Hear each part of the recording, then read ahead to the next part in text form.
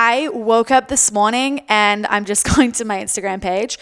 I had 61,000 followers this morning. And like, I don't know the exact number because it was just the number that was on my profile. As of right now, I have 60.8. And that is because this morning, aka 10 hours ago, I posted the image of the Sex, Periods, and CrossFit podcast with my boudoir photo. So the photo where I'm like naked wearing leather fucking straps and shit. And yeah, I've had like 200 people unfollow me, which happens every time. And like, Greg is always like, oh, you know, sometimes Instagram does this big, like, get rid of all the bots and like get rid of all those fake spam accounts. And you know, you'll just see your followers drop. And I'm like, fucking bullshit. People that are not okay talking about sex or seeing raunchy stuff are like, oh God, no, unfollow immediately. But I love it. I love that people unfollow me. One, because I know that the people that follow me and fucking are here for it. You know, like this is what you're interested in. This resonates with you. This makes sense. You're interested in learning, even if it's not your jam, you know, like even if it's not totally your thing, you don't understand what the fuck I'm talking about sometimes. You're like, hey, you know what? I'm open. I'll hear about it. And then the other thing is that I also love it when people unfollow me and they don't say anything, like they don't announce their departure and they're like, I just wanted to let you know, I don't normally message people, but I've decided that I'm going to unfollow you because of this. And I'm like, fucking, okay, cool, man.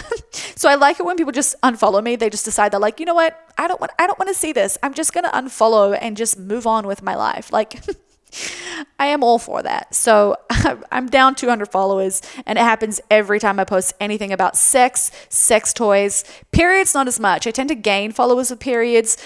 Periods seem to be a pretty fun, like, trending topic apparently.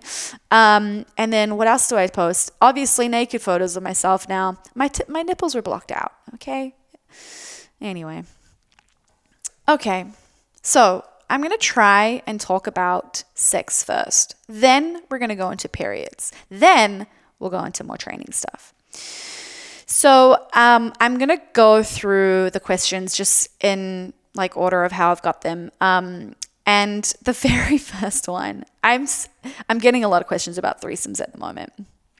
The very first question is, how do you go about having threesomes, etc., if you're not 100% down, but your partner is?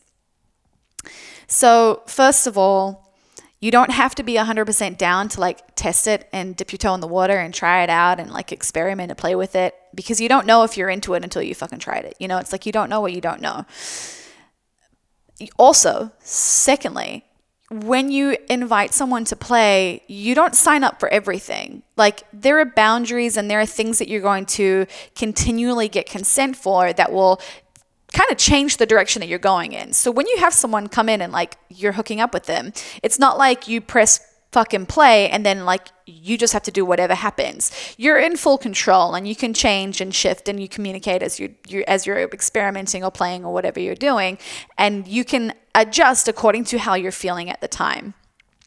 So I just would recommend that if you're not feeling 100% down, but you decide to go ahead with it or experiment or have a threesome and bring someone in, that you make sure that you talk to your partner like, hey, what are your hard boundaries? Like, what are the hard no's? Like, what's the absolute definitely not going to do that? What's the I'm not sure, but I'd be intrigued by it, and what's the green light stuff? So there's a really cool it comes from like the BDSM community where you do what is it called? It's like a I'll have to go and find it. It's like this checklist that you go through and it lists off like all the kinks you could ever fucking imagine, from like, hey, do you like leather cuffs? Do you like fucking spreader bars? Do you like being urinated on? Like, are you into golden showers? Do you like butt stuff? Do you like fingers in your pussy? Do you like like everything? Okay. It will list off like things you could never even imagine exist in the world. You'll find it on this list. And what happens is you go through the list and you say, yes, I'm into it. No, I'm not into it. Or I'm not sure what this is. I'd be interesting to try. Or this kind of scares me, but I'm intrigued. So you have these different categories where you can respond to different kinks. And this is how you would let, for example, in a dom-sub relationship, this is how you would let your dom know what you're okay with and what you're not okay with. So that's the kind of thing that you could potentially, I guess, apply in the case of a threesome. It's like, hey, have the conversation with like, Are you okay with eating another girl out? Yes, no, maybe, unsure. Are you okay with kissing another girl, or to your partner, a guy? Are you okay with kissing another guy? Like, what are you into in terms of like playing with this third person that you're potentially going to bring in? And get some like guidelines on exactly what your boundaries are, and then what you feel like maybe is your meet in the middle like area where it's like, hey, like maybe not, I don't know, let's just assess it when we get there and just make sure that you're both aware of what's okay. Some of that stuff you won't necessarily know ahead of time, so there'll have to be a little bit of a, as you're going, you need to make sure that you're reading each other's body language, and that means that it's not always going to be explicit what you do want to do and what you don't want to do. Sometimes, like, I guess consent to a degree is not always necessarily like verbal consent. It's like, hey, it's body language, it's movement, it's just mood in general, it's responding to things, it's making noises or not making noises, it's just reading the other person and being in tune with them. And I think that's really important to understand. So like a conversation that you can have along with, hey, here's a list of things that we could or could not do. What are you into? What are you not into? You could also say, hey, how do you communicate in the bedroom? Like if you're with us and there's another person, like if you go quiet, does that mean you're not into it? Or does that mean that it's really intense? Do you need a break at that point? Should we go and get water at that point? Or like anything that you can do. Like if you suddenly stop touching anyone, like if you suddenly like feel like you just like you close off physically and the body language is like, I just kind of keep to myself. What does that mean? Is that a good thing? Is that a bad thing? Like how do you respond and how do you communicate physically? That conversation can set you up for more success. So yeah, I think like the thing is make sure that it is something that you want to do, or at least you're intrigued and maybe want to dip your toe in the water. And then secondly, make sure you understand like, hey, how are you going to communicate when you're going through this experience? And make sure your partner's on the same page. The other thing that I will say is if you're not 100% down and your partner is fully into it, then do something that's not all the way. Like go and just flick your Tinder to girls and just talk to girls. Or if your partner is talking to a girl and is like, hey, like my partner is keen to bring in a third, would you be interested? And this potential third is interested, then ask to be connected by your partner and start talking to her and be like, hey, like what's your experience? Have you done this before? I haven't. I'm interested in this. I'm interested in that.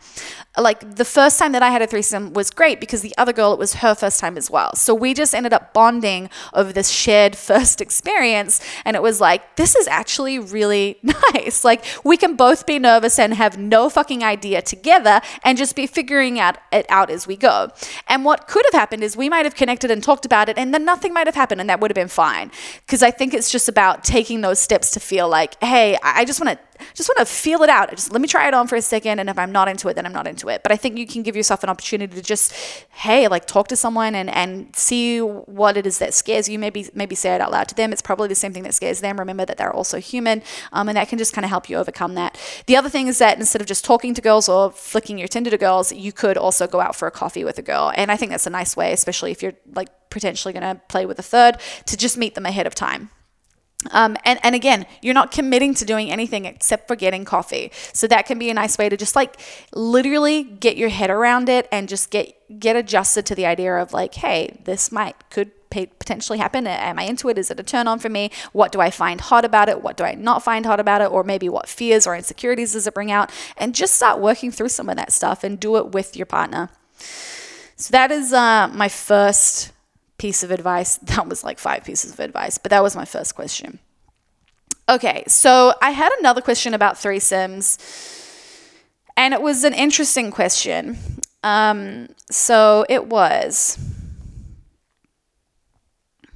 a question that said, how do you find a third that's like cool and won't ruin your relationship? So let me just find the exact words. Oh, this is so annoying. I had like everything in order and now people have added more questions and I'm like, oh no. Here we go. How to find the right couple or person to add to play/sex ... and not ruin relationships. Okay. The first thing that came to mind when I read this was like, if a third person can ruin your relationship, then like tell me more about the relationship. Like if it's that fragile, then maybe like bringing someone in is not a good idea. If you feel that insecure about the relationship or that fearful, or it's like it exists in a way where someone could come in and like fucking ruin it, like quote unquote ruin it, then to me, I'm like, hey, maybe there's some stuff to address there in terms of the relationship. And even if there isn't anything to address, if that's the fear that you have, you absolutely need to talk to your partner about that. You 100% need to be like, hey, like I would like to do this, or like this is interesting to me, but my fear is this. And maybe it's not actually the case. Maybe you're just theoretically asking like, how do you do this and not ruin the relationship? Here's the other thing. Finding a third person to join you and your partner is not easy. I can tell you right now that a person that's willing to come into a partner or like a couple situation and be the third, like typically is not looking for a relationship with those people. Some cases, yes, but it's pretty rare. They're usually the type of people that are looking for some kind of like sexual exploration, a little adventure, like just some fun, something, you know, something exciting with new people, trying to connect, and it's going to be a great experience, hopefully for everybody. But like I'm yet to see someone come in and like steal the guy or steal the girl. I just haven't seen someone that's been the cause of the relationship to be ruined, quote unquote ruined. So I think maybe like in terms of like, how do I find the right couple or person? I don't think it's about finding the right person that wouldn't ruin the relationship. I think it's about making sure that your relationship is set up to be able to handle these kinds of experiences.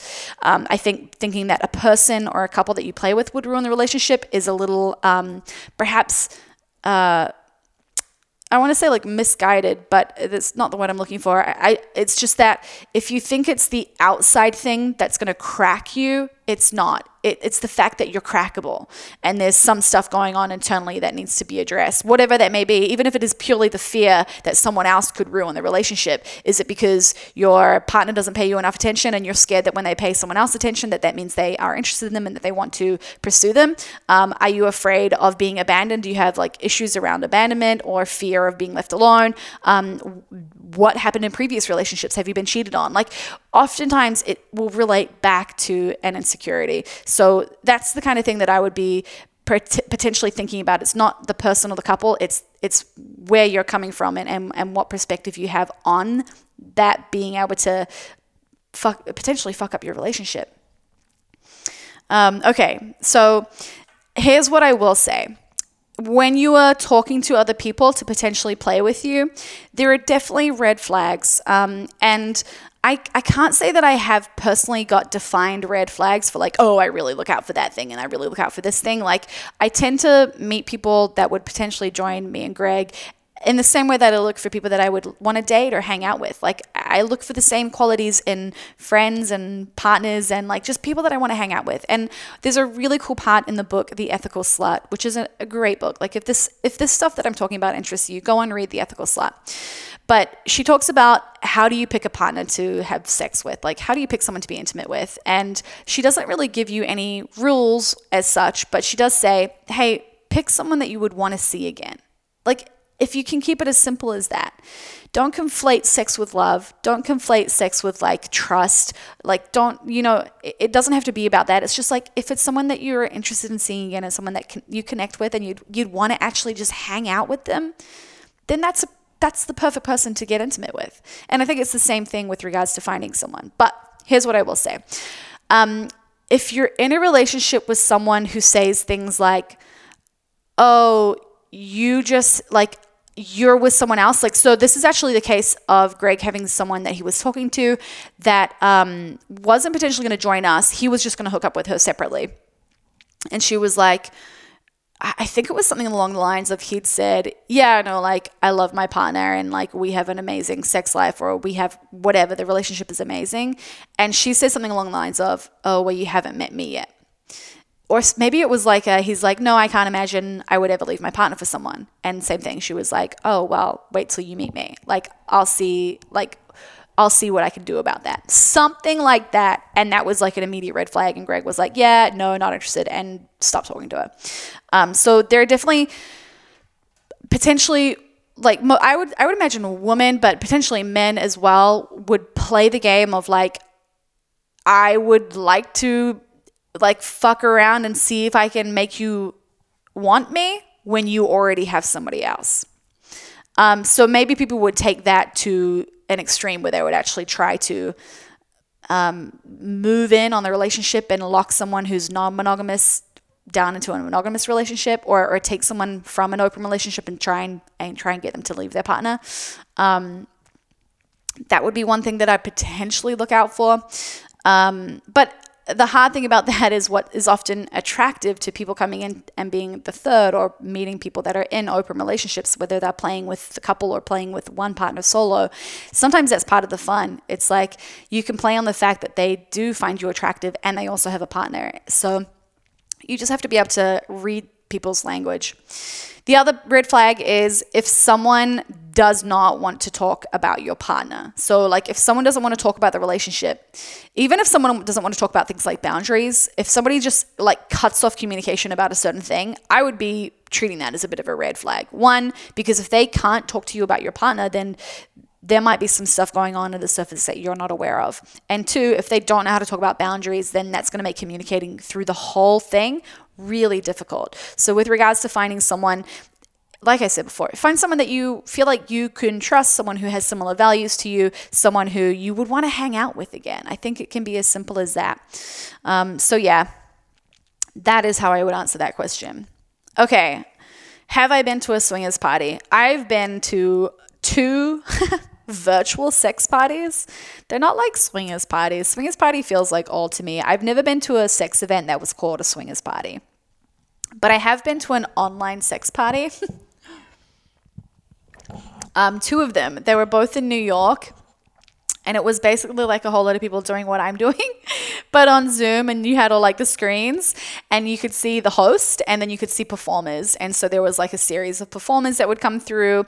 One of them was like a stripper. I've seen one that was like, it was like a den, like a sex den, and they had a cross up, and they had this girl chained up, and they were doing all this like crazy amazing stuff with like all these hectic sex toys. And then essentially like the night eventually turns into like games that are like, it's kind of like, sometimes it's a little bit, and I know that it's maybe more R-rated, but it kind of reminds me of like if you have a party when you're in a kid and you play like spin the bottle. It's got those kinds of vibes, except that people will play. So one of the games that they always play with this particular sex party is Truth or Dare. So there'll always be sex-related questions or sex-related dares. So that always slowly progresses to like people just like hooking up in front of their camera at home, and then other people can watch. And then I've been to one real sex party, one in-person sex party before all the lockdowns happened. And there were more scheduled and more that I was meant to go to, but just with lockdowns, they didn't happen. So maybe again in the future, because they're really fun. They're really cool. And there's quite a few communities in Melbourne as well, specifically some communities that are younger. And I think I actually got a question about that, so I might get to that later. Okay. Somebody asked, is it possible for all females to squirt? That's a great question. I believe physiologically it actually is, because we all have the gland that produces the liquid that comes out of your urethra. So technically I believe you could, but whether or not that can actually happen, it kind of depends on the woman.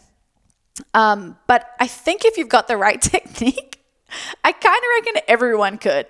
Like I've definitely witnessed multiple women that have never do it for the first time. So it's like, if you got the right person with the right technique, then I reckon your chances are pretty good. Okay. This was a really interesting one. How to build more intimacy with my wife who has a low sex drive but doesn't admit it.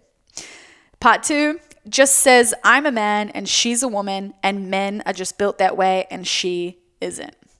There are so many layers to this. Okay. First of all, I think sex drive in this instance is being talked about in the way of, hey, this is something I can't control. This is just like hunger. It just hits me. I can't really do anything about it. I have no real control over it. It's like whether I feel cold in a room and when I'm with someone else, they feel hot in a room. It's like, this is just the way I am. There's nothing I can do about it. I like to think of sex drive as something that is 100% in your control. And let's say things like stress and work and time pressure is going to impact your sex drive 100%. So while I believe it's in your control, I also understand that there's a lot of external events or the context of your life is going to impact your sex drive. I think it's really important to know that you can cultivate a high sex drive, or maybe not necessarily like a quote unquote high sex drive, but a higher sex drive. So what that can mean is, hey, like for me, I love to buy new lingerie. I love, love, love buying new lingerie. It could be reading or listening to erotic stories. It could be watching porn. It could be talking about something hot that happened with your partner, and whether that's watching, like you watched porn and you telling your partner what the story was that happened or what you thought was really attractive, or like sexting with someone, like whatever it is, flirting with someone on the internet, like anything that can get you into a place where you feel sexy. And something that I listened to a long time ago from this woman who was I think she was a relationship coach of some kind. She talked about how men and women experience desire in a really different way, or become aroused in a different way. And men feel aroused when they are attracted to someone. So like a man would see a beautiful human of whatever sex and be like, holy shit, like I'm aroused by that person. Whereas a woman will typically feel aroused when she feels attractive. Okay, so a man, it's like you can identify something that you're attracted to and like that will turn you on. For a woman, you don't see a hot person and you're like, I'm so fucking turned on. It's like when somebody's really attracted to you or doing nice things to you because they find you attractive or desirable, that's what turns you on. So that's a really nice way to understand it. So if you've got someone here who's like, I want to get more intimate with my wife, but she won't admit that she's got a low sex drive, I'm like, okay, I just don't know if that's the best approach. So I would perhaps begin by setting the mood. And setting the mood isn't just the hour before you want to bone, being like, hey baby, I washed the sheets and made the bed and I lit some candles. Do you want to come on in and we can do this? Foreplay begins from the last time you had sex. And for someone who like is a partner, it can often be that you need to do things that aren't perhaps what your sex language is and really is their sex language. So if you ask a woman what something that's really hot that men do, that's just like a really big turn on, it will 9 times out of 10 not be a sexual thing. So it's like, you're not going to say, oh, like when he undresses, that really turns me on. Most women probably won't say that. But when he's helping out in the house, like when he vacuums, when he's wiping down the kitchen bench, like that stuff, you're like, oh, god damn, that's so sexy when he does that. When he's playing with friends' kids or your kids, and like any man playing with kids and being like a nice human to little children, I don't know what it is, but it's fucking hot. So sometimes the things that turn women on are not potentially like the classic like sex stuff or like things that perhaps would turn you on. So I was having a conversation on the Savan podcast about love languages, and I think there's the same thing with regards to like sex languages, or maybe arousal languages or desire languages. I'll come up with a name later. But I think that the things that turn a woman on are just totally different to the things that turn men on. So I think in terms of like when she says men are just built that way and women aren't, or like you're a man, I'm a woman, like I'm not going to say that she's right, because I think she probably has a little bit of like a narrative or a story or even an excuse, because she's not into whatever you're like putting out, like she's not interested in picking it up. Whatever you're putting down, like it ain't doing it for her. I will say that there's probably 2 different languages being spoken here, and what you're trying to say and what you're trying to communicate in terms of trying to get some is not the way that she wants to have that fucking put on her. So you may need to understand what her language is. And what it could be is, if you want to get more intimate with someone, tell them that you want to be more intimate with someone, and know that intimacy may not just be sex. And I think it's really important, especially for men, to figure out other ways to connect with their partners. Like, I think after having a couple of conversations with MDM, like one of the reasons that I see men being quite attached to like sexual behaviors, or just being attached to like their sexual identity, is that it's one of the few ways that they connect with people to that, on that physical kind of level. And also being intimate with someone, just in terms of opening up and being vulnerable and being able to talk and connect with people. For women, we become intimate with our friends because we talk about everything. We can fucking get naked in front of our friends and it doesn't matter. We can go out and do things together. Like, the relationships exist in different ways to the relationships of men. So women will have quite intimate relationships with other women, as well as intimate relationships with their partner, and intimate in a different way, but in the sense that you get like that physical contact, you get that emotional contact, you get all of those things from friends as well as from partners. So in terms of like emotional connection and intimacy, our cups are pretty full, or at least we have a lot of options to fill them up. Like, women catch up by like going out and just sitting, having coffee and talking about their lives. Like, you know, you just fucking talk shit about everything going on in your life, and you connect and you share those stories, and that's how we hang out. Whereas men, it's like you go and watch a game, you go and play a sport, you go and fucking like train together. Like, you don't typically just sit down and talk about stuff and like talk about your dating life or whatever. Like, that just doesn't really happen. So I think sometimes men seek out that type of physical connection with women so badly because they want that intimacy, to get that, to fill up their cup in that sense. So I think it's important that men figure out, hey, what are the other ways to be intimate? So for example, another way to be intimate could just be, hey, can we just cuddle? I don't want to fuck. Can we just cuddle and make out for a little bit? I just would love to like be close with you.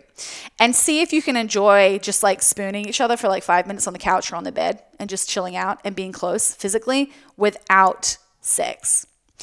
Kissing, 6-second kiss every day. That's a really, really nice thing to implement into your relationship, to be intimate, where it's like, I think sometimes people get really attached to like, hey, the only time I'm physically intimate with someone is when I'm initiating sex, and that's when I want to like, we're gonna fucking go all the way or nothing. So I think it's important to separate out all the nice things that you like about being with each other and being physically intimate, but remove the goal of fucking or penetration. And when you suddenly like stretch those things apart and you're like, oh, I really like just making out. Like, making out is one of the funnest things ever. And it's one of those things where it's like, we do it a lot when we're younger, and then suddenly when we're older, it's like, I don't know, when we're adults, we grow out of it or some bullshit. I'm like, man, bring making out back. That is one of the funnest things you can do. And when it doesn't lead to sex, when there's no pressure for it to go anywhere, a woman can enjoy it so much more. Not only that, but it will often get her in the mood to want to be intimate. So that's the other thing. Like, spontaneous desire for sex doesn't typically happen for a lot of people. So if you're a guy, and this is another thing in terms of like desire and arousal language, are you someone that spontaneously just wants to fucking bone, or are you someone that's like not necessarily always in the mood but could get there? So something that you can ask is like, hey, let's say, hey, I don't know how you initiate sex in your relationship. Say you decide that you're gonna cuddle for 5 minutes on the couch, or cuddle and like go and lay in bed and just like make out for a minute. You're like, hey babe, can we just have like a little make out for like 2 minutes? And then you guys get into bed and you start making out. And then maybe you can ask like, hey, can I do this? And you suggest a next activity. You go into next base, the next base. And maybe the response can be, and if you guys discuss it, rather than like, no, I'm too tired. No, my sex drive is too low. I don't feel like it. I've got a headache. I've got whatever. Maybe what you do is have an option of, yes, no, I'm not there yet, but I could get there. And that third option is, let's start. And then if I'm not really feeling it, I'm going to pull the pin. So that gives someone permission to be like, yes, but it's a temporary yes, and I can pull that away when I want to. And I think that will just allow your partner to, if they really aren't in the mood and you just try and start things out, then they can be like, okay, you know what, I actually don't really feel like I've really enjoyed making out for a couple minutes, but I don't want to continue. I need to go and do some other stuff, or I just want to cuddle now. That could be a really nice option to help them have another answer that's not just yes or no. So you're going to have other options to build intimacy. You're going to figure out what their language is, what turns them on, what makes them feel desirable, what helps them feel aroused. You're going to figure out a way to communicate, whether it's I'm in, I'm not in, I might be in, but let's just see how we go for a couple minutes and pull the pin. So just giving yourself a few ways to hey, let's just play with this and let's talk it out, and just come up with some methods or strategies to get intimate. The last thing that I'm going to say is, and I think this builds on from if you're looking to be intimate with your wife because you simply want to be emotionally intimate, maybe you need to actually tell her that, because I think that would probably connect with her more than you just trying to get her to get her pants off, right? That might feel really emotionally deep for you to connect with her in that way, but it may feel like you're just, it may not connect emotionally for her in the same way if she doesn't realize that that's how it is for you. So if you're just trying to get her pants off and get her into bed, every time that you want to be intimate and fill up back your cup, she just simply may not interpret it the way that you mean it. So what may help express your your need, this is a need that you have, is to be hey, I really like to connect with you physically. I love being physical with you. And list out things. Make sure that when you say I like being physical, it's not just I want the P and the V. Make sure it's I really like kissing you, and I really like holding your hand, and I love cuddling, and spooning is just the fucking best. And list out the things that you enjoy doing. I really love it when you kiss my neck. I really love it. Whatever the physical things are, list them out. And explain that when that happens, it helps you feel really connected to her, in a different way, in a way that you don't have with anybody else. It's only her. And when you have those physical moments together where you're connecting in that way, it's something that you can't go without. It is a need for you. And that when you feel like you don't get it, you feel like you don't connect with her, and that you've got to find ways to do that. And like I said, whether it means that you have makeout sessions or 6-second kisses every day, or you start making sure that you have a proper bear hug before you leave for work or when you get home from work or whatever it is, find other ways to connect so that both of you guys can meet somewhere in the middle, so that your needs can be met and that her needs can also be met. And that might help. If she's open to figuring out her low sex drive, which it may not be low. You could have a fucking high sex drive, all right, buddy? It might not be her. It could be. But I think, again, it's just people speak a different language with regards to arousal and desire. So the book Come As You Are is really, really good. And the author, Emily Nagoski, I believe, might be the author. The title is Come As You Are. She's on Justin Lee Miller's podcast, Sex and Psychology, a very recent one. So within the last 2 months, you can find that if she wants to potentially go and do a little bit more research around spontaneous sexual response versus not spontaneous. So it's when you're just randomly in the mood versus when you are not usually just randomly fucking out of the blue, down to fuck. But you can build up to that point with certain activities or whatever. So that book's really good at explaining it. So if you don't want to commit to a book, or she's not interested in just reading the book yet, then listen to her on the podcast. It's the Sex and Psychology podcast with Justin Lee Miller. And then the next step might be to get that book. Come As You Are is just a really nice way to understand your just arousal and your desire to have sex, and just interpret your sex drive differently with better language as opposed to low drive, high drive. If those are your only two options, it fucks everyone up, because as soon as you identify with one, it's well, that's it. That's me. I'm just one or the other. You're black or white. It's no, that's not the case. It's not how your sex drive works. So get a better understanding of sex drive. Get a better understanding of her language. If she's open to figuring out what her language is, then that might be the direction for you to go in. Okay, cool. Somebody asked about a long-term partner and they have sex once a week. Is that normal? This person says they have no motivation to do it. Sex once a week, I believe, according to research, is the amount of like sex that very successful couples have. I believe it's a multi-amory podcast, and I believe it's called Go on a Date with Your Partner, or Have More Dates, or Why You Need to Go on Dates. It's something along those lines. It's a really good podcast. I will find it. I'm just going to make a note of those two podcasts. So Emily, whatever her fucking last name is, on Sex and Psychology, and this one, Multi-Amory. I will find it, but they talk about like how frequently people should be having sex, and literally, I guess according to all of the research, it's like once a week is like how often successful relationships have sex. So, man, you're doing pretty well. I know people who have sex less. I know people who have sex more. I think the thing is like the whole thing with like I have no motivation to do it. I think this carries on from what I just said about the low sex drive thing. Understand what turns you on, when you get turned on, ways that you can control that.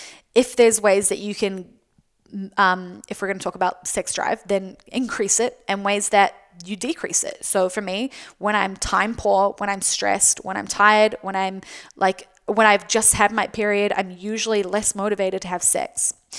But when I'm like feeling really good with training and feeling really good with my body because I'm eating well, right around when I ovulate and right before my period, like I know those are things that typically mean I'm going to have a higher sex drive.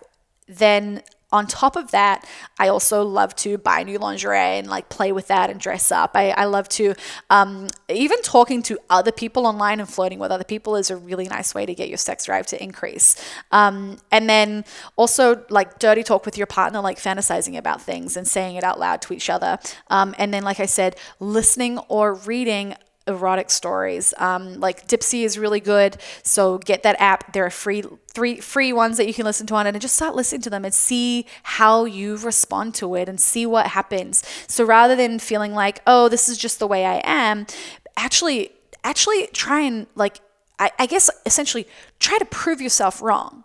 So when you say I'm this, see if you can go about finding ways that you're not actually like that.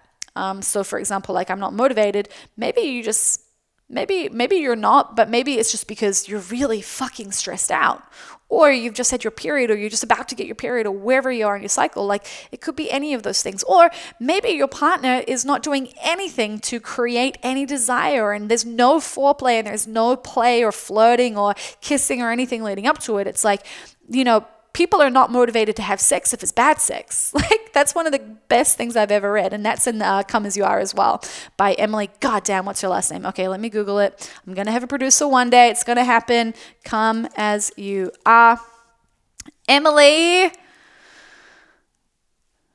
Oh shit, I think I got it. Oh fuck, Nagoski. I was so close. Emily Nagoski, Nagoski. I wish she had a really big Instagram page, but she doesn't. It's just her, and like she posts photos of her cats. I stalk every author of every book that I read, and I try and follow them. She was one person I don't think I followed. I was like, okay, I think I'm good. Emily Nagoski, Come As You Are. So she talks about people don't want to have sex and call it a low sex drive, oftentimes because they're just having fucking bad sex. Thanks, Greg. You should be my fucking producer right now if you're sitting at home listening to this podcast. MDM is listening, and he just posted the name of the author. Can you please go and find the links for those other podcasts too? Thanks.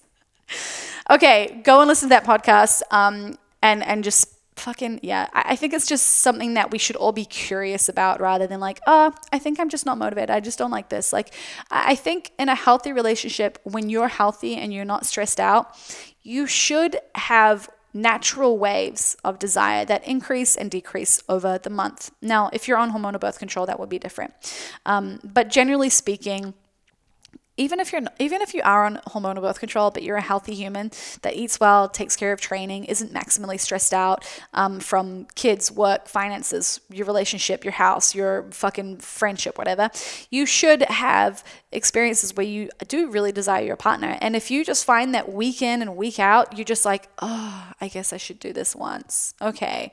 I actually think that's a red flag. Like, I think that's a problem, and we should be trying to have fucking better sex. Like, we should be trying to enjoy it. We should be trying to find ways where we can either help ourselves if it's a problem with us, or look at the relationship or look at the partner and start asking the question of like, is this making me happy? Is this what I want? Is this working out? Are there ways that we could do this better? Like, are there ways that we can improve? Are there ways that we could feel more desire? Like, what can we fucking try to do that? Like, let's try a new sex toy. Let's fucking go and flirt with a third person on Tinder. And even if we don't hook up with them, let's just try it just to see if there's ways that you can expand your relationship sexually.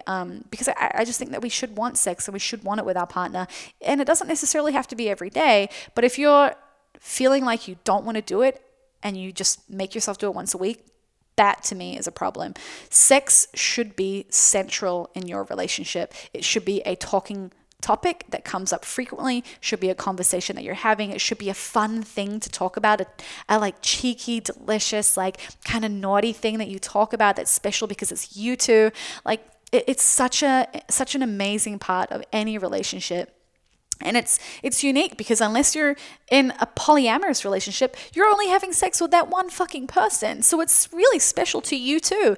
And you should be able to have that almost inside joke. Not a joke, but an inside thing that only you two know about and you guys get to share, and no one else sees that. And if it's something that is just kind of brushed under the rug, or you don't really talk about it, or there's things going on that you're not happy with, and it's just like, I'll just tolerate it.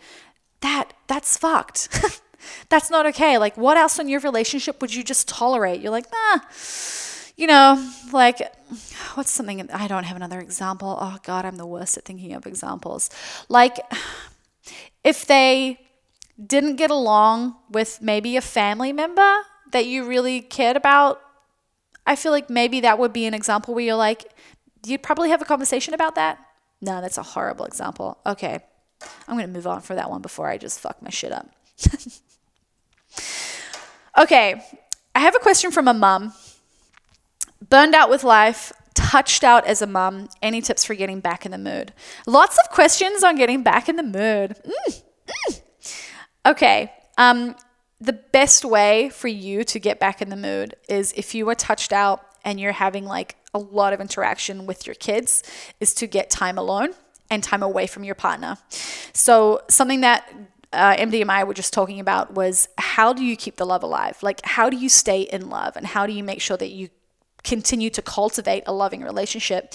And immediately my answer, and he said same thing for me, was get distance, get time apart, make sure my shit's good, so that when I'm in this relationship, I'm in a good place. If I don't have my own space, if I don't have my own time, if I don't have my own thing going on, then I can tell you right now that I'm not going to feel good in the relationship. I'm not going to feel that desire. I'm not going to want to be around. Like, it's a recipe for the relationship to be strained by those external factors of, I've got too much going on with work, I've got so much time with the kids, and I don't have any time for myself, and then I'm expecting myself to try and be intimate with my partner on top of that. Like, if there's one thing that you do to help you and your partner, it's get time away to do your own thing. Even if you're scared of that. Like, I think what's important is, so with MDM, I often am not afraid, but I love being around him so much that the thought of having to be like, hey,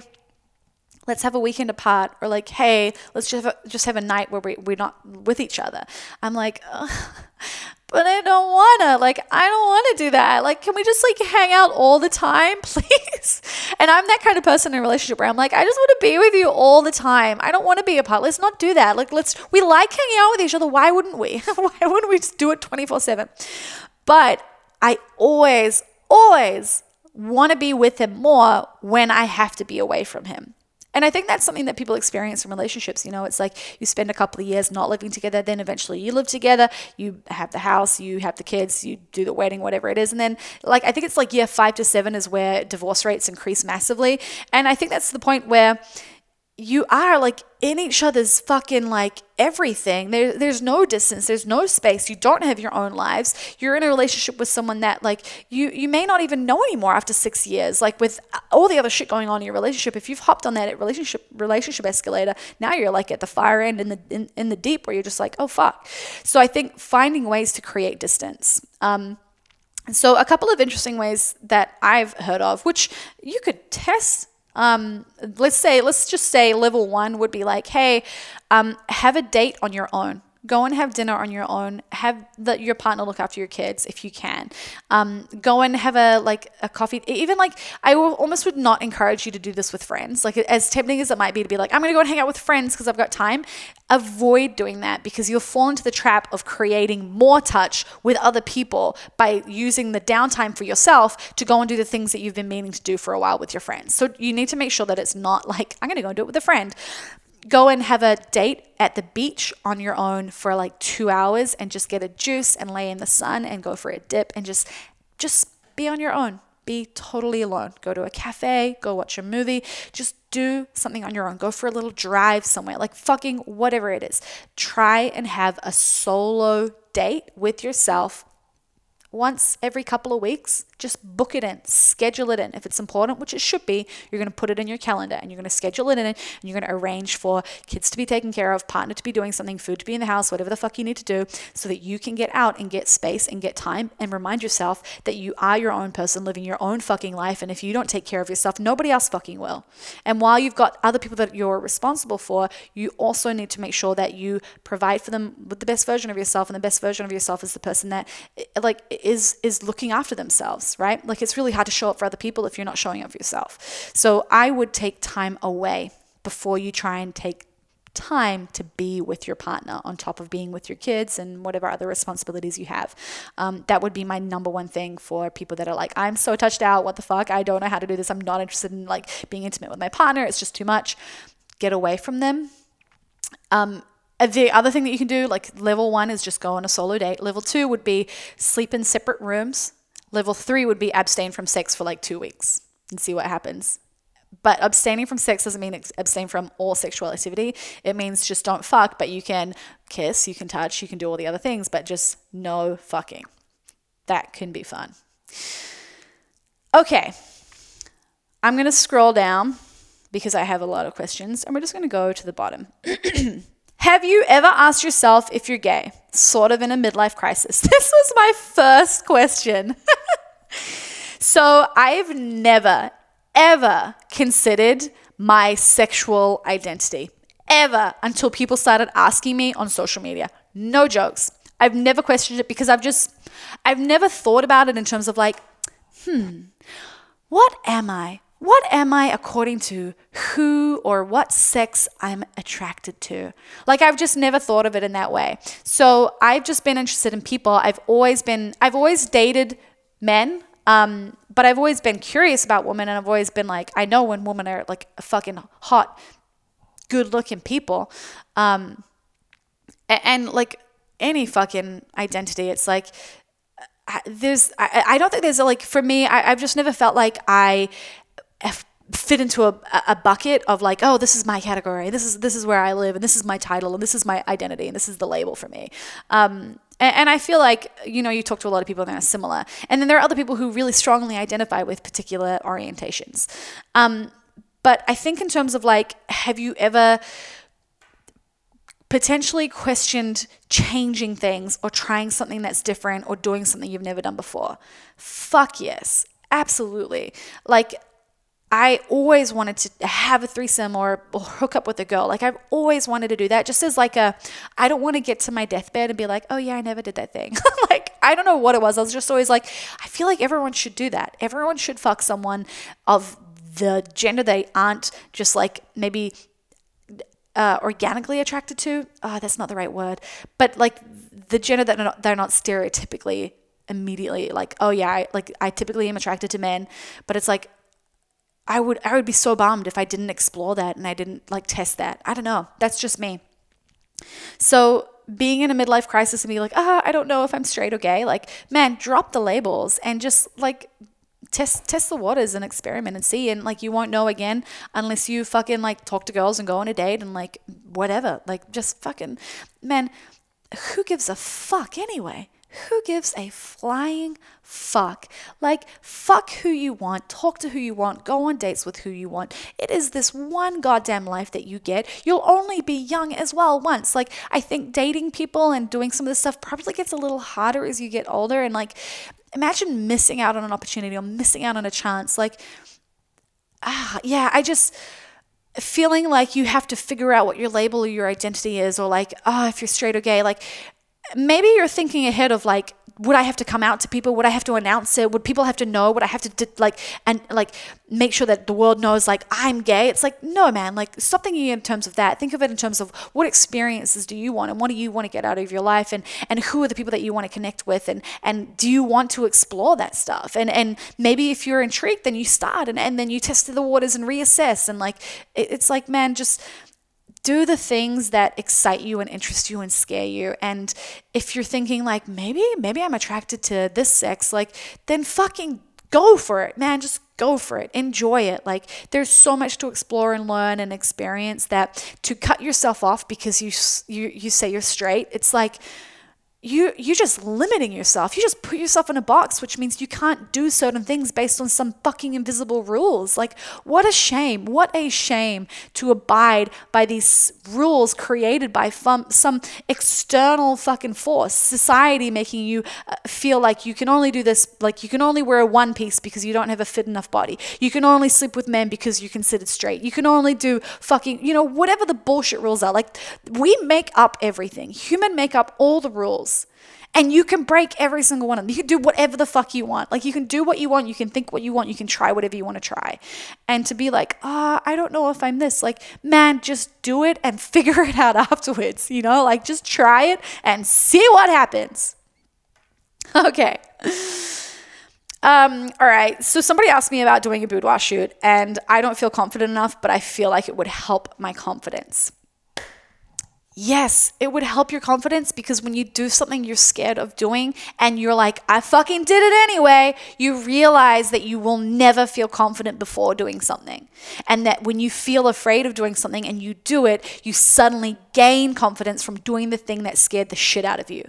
So do the boudoir shoot. Fucking hook up with the girl, fucking do the threesome, wear the bikini, take the photos, do all of the things. Like, you will never feel like doing it. You'll never feel ready. You will never be 100%. And if you're waiting to feel confident to do something, you're going to live a life feeling unconfident in every single area, because you will never gain confidence, because you absolutely must take risk to get confidence. You will not get confidence before you take risks. It is always the other way around, okay? And that applies for everything. You will never feel ready. You will never be able to have motivation to just do something. You must take the step. You must take action. You must do things that scare you in order to get the reward, okay? And it's that way for a reason. We don't just get confidence for no reason. Like, you have to do something and overcome that fear in order to be like, you know what? I did it and I was okay. If it weren't scary, you wouldn't gain confidence from it. It has to be scary, and you have to fucking do it, because that's the only path to confidence. The only reason I have confidence is because I've done shit that scares me. I've been on stage in front of people. I've performed in front of people. I've stood in front of people and delivered lectures. I've been on Instagram and I've talked about sex. I've talked about my period. I've talked about binge eating. I've talked about fucking everything, and it's terrifying, and I feel so vulnerable. But I've gained confidence because I'm like, well, I'm still alive. I didn't die. Like, I'm okay. I'm still here. In fact, I'm doing pretty well. Like, so you have to do the thing that scares you.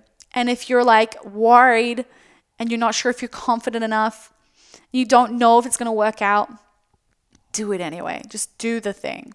So 100% do the boudoir shoot. If you're in Melbourne, Ebony, who did my boudoir shoot, MDM and my boudoir shoot, she's in Frankston. She is so good. Like, I searched like all of social media to find a boudoir photographer that would actually create good photos, because there's so many that are like glamour shots, and hers are like dark and shadowy and like sexy and mysterious, and they're hot and like they're raunchy and they're just amazing. And it's because she has this studio which has this incredible lighting. She also is like, I don't do touch-ups, I don't get rid of cellulite, I don't get rid of pimple. Well, actually she said if it's a thing that's on the day, like a scratch or a pimple, she'll touch it up, but otherwise she's like, I want to see your body exactly how it is, because it's fucking sexy. It's incredible. It's beautiful. And I want to highlight that rather than fit you in to that box that's been deemed beautiful by society. And it's awesome. Like, I love that approach. I love that perspective. So she's a badass. If you're in Melbourne, I would 100% hit her up. She's ER Boudoir on Instagram. So Ebony, she's awesome. Okay, I'm just going to keep rolling on this. We'll get to periods in a second. So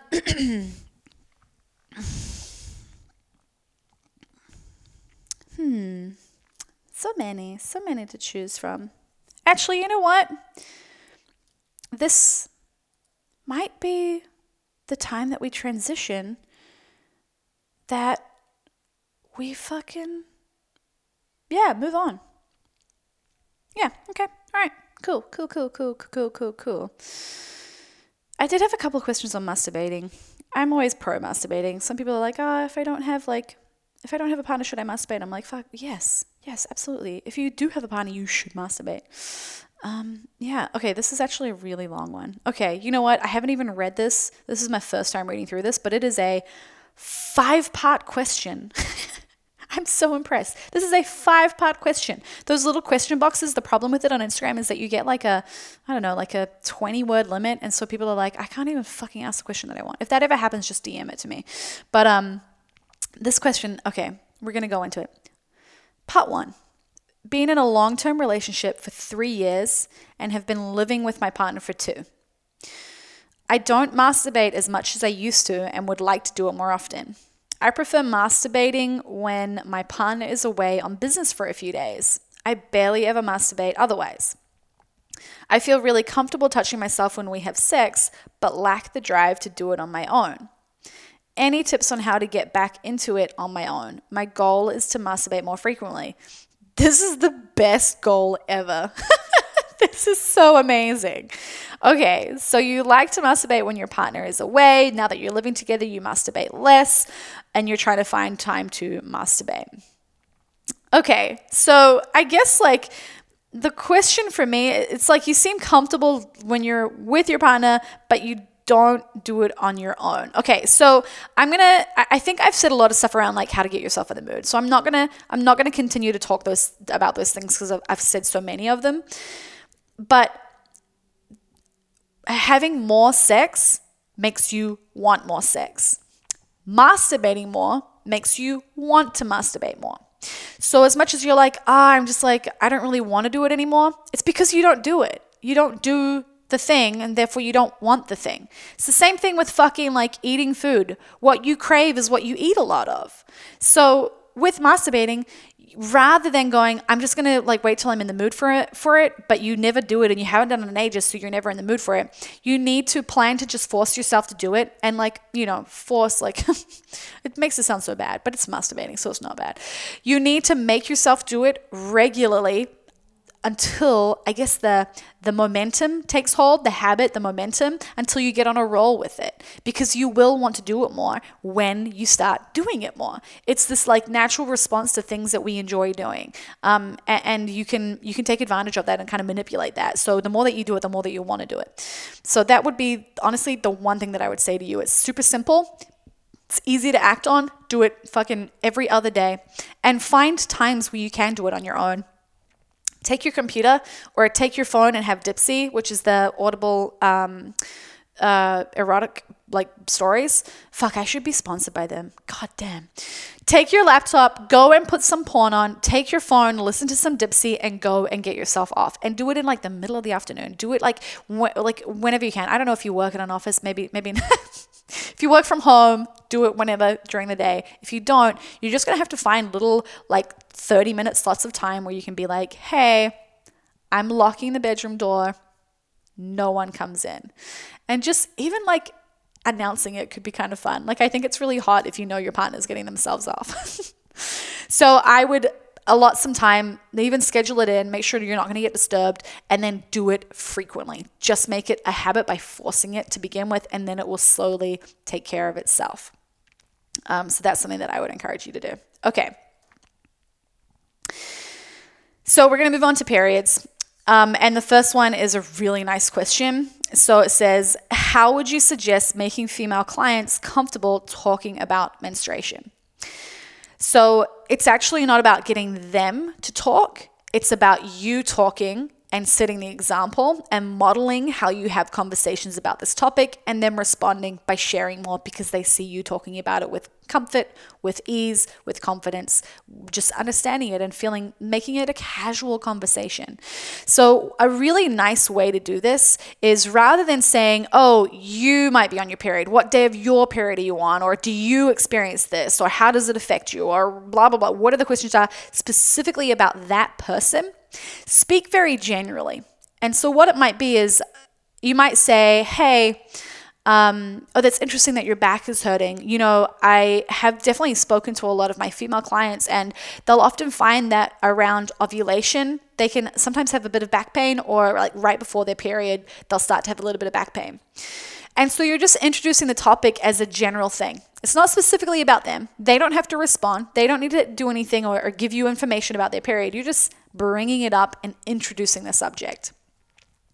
And then you might have something else like, if you have a partner, that's a really nice way to take advantage of, like, oh, my partner and I talk about her period, and it's a conversation that we have regularly, and so this is what I know about it. So it might be like, oh, my partner wasn't feeling very good on the weekend. On Sunday, she was like day 28 of her cycle, so she just had like a bit of cramping and just like was pretty tired. So we just chilled out on the weekend. So bringing it up as like just a regular part of conversation is a really, really nice way to do it, where it's not about them and it's not something that you have to be like, I know about periods and we should talk about it and this is important. It's just about introducing the subject, just like any other fucking subject, like what you ate for dinner, or like your plans on the weekend, or like whatever it is that you talk about. So that can help. Okay, moving on. I had a question that was about low progesterone. So let me find that bad boy. Oh, I also have another question about being the other woman. I'm going to get to that. Okay. Do you know much about low progesterone levels, and can it be helped / fixed with nutrition? If you are suspecting that your progesterone is low, I would go and get a blood test. And you may need to reach out to a naturopath to essentially get prescribed the specific things to test with your blood work. A lot of GPs will test like some basic stuff, and it will miss important things that will correlate with what's going on with your hormones. So not only one, does your GP typically look at just what the average range is, and if you're within it, they're like, oh, you're fine. Even if you're at the bottom of that range, they're like, oh, you're fine, you're within range. So they won't pursue finding out how to optimize you. But they also typically won't check everything, so you can miss things really easily. So I recommend going and getting blood work through a naturopath who can hopefully, and this is what happened to me, I saw a naturopath, she basically wrote out a list of things to get tested. I took that to my doctor. She was fortunately very open to me just being like, hey, I'm having issues with my period. I spoke to a naturopath. Can I get these things tested? Gave her the list, and she just ran all the tests, which was really, really good. My new GP in Melbourne didn't do that, but I also didn't push her to, because I wasn't seeing a naturopath at the time and I didn't have issues with my period. So I was like, oh, it's okay. I'm just kind of following through and making sure that nothing major has happened. So I would go and get tested. And then in terms of low progesterone, what you can do is address eating foods and doing things to increase progesterone, and then also potentially addressing you may actually have excess estrogen. Sometimes you can have a little bit of both, so that could be the case.